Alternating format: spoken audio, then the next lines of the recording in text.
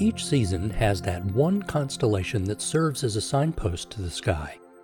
In winter, it was Orion the Hunter, but in spring, Orion has drifted so far into the west that we need a new group of stars to guide us.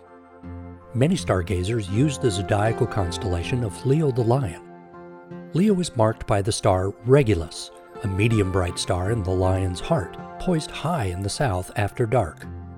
Even though it appears of just moderate brightness, Regulus is a blue-white star 4 times bigger than our Sun.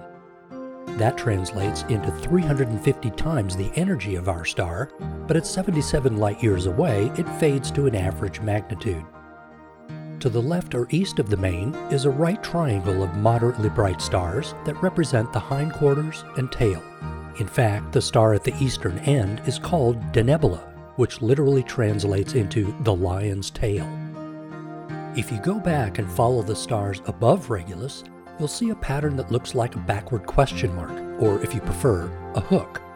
This traces out the mane and head of the lion. Look for the star at the left end of the hook that's almost equal in brightness to Regulus. This is Algeba, and marks one of the finest double stars in the spring sky. In a small telescope, you'll need about 100 power to cleanly split the pair. The brighter of the two has a golden amber color. This is Gamma Leonis A, slightly cooler than our Sun, but 23 times larger in diameter. Gamma Leonis B, the companion star, looks fainter and has a yellowish-white color. The two stars take about 500 years to orbit around one another.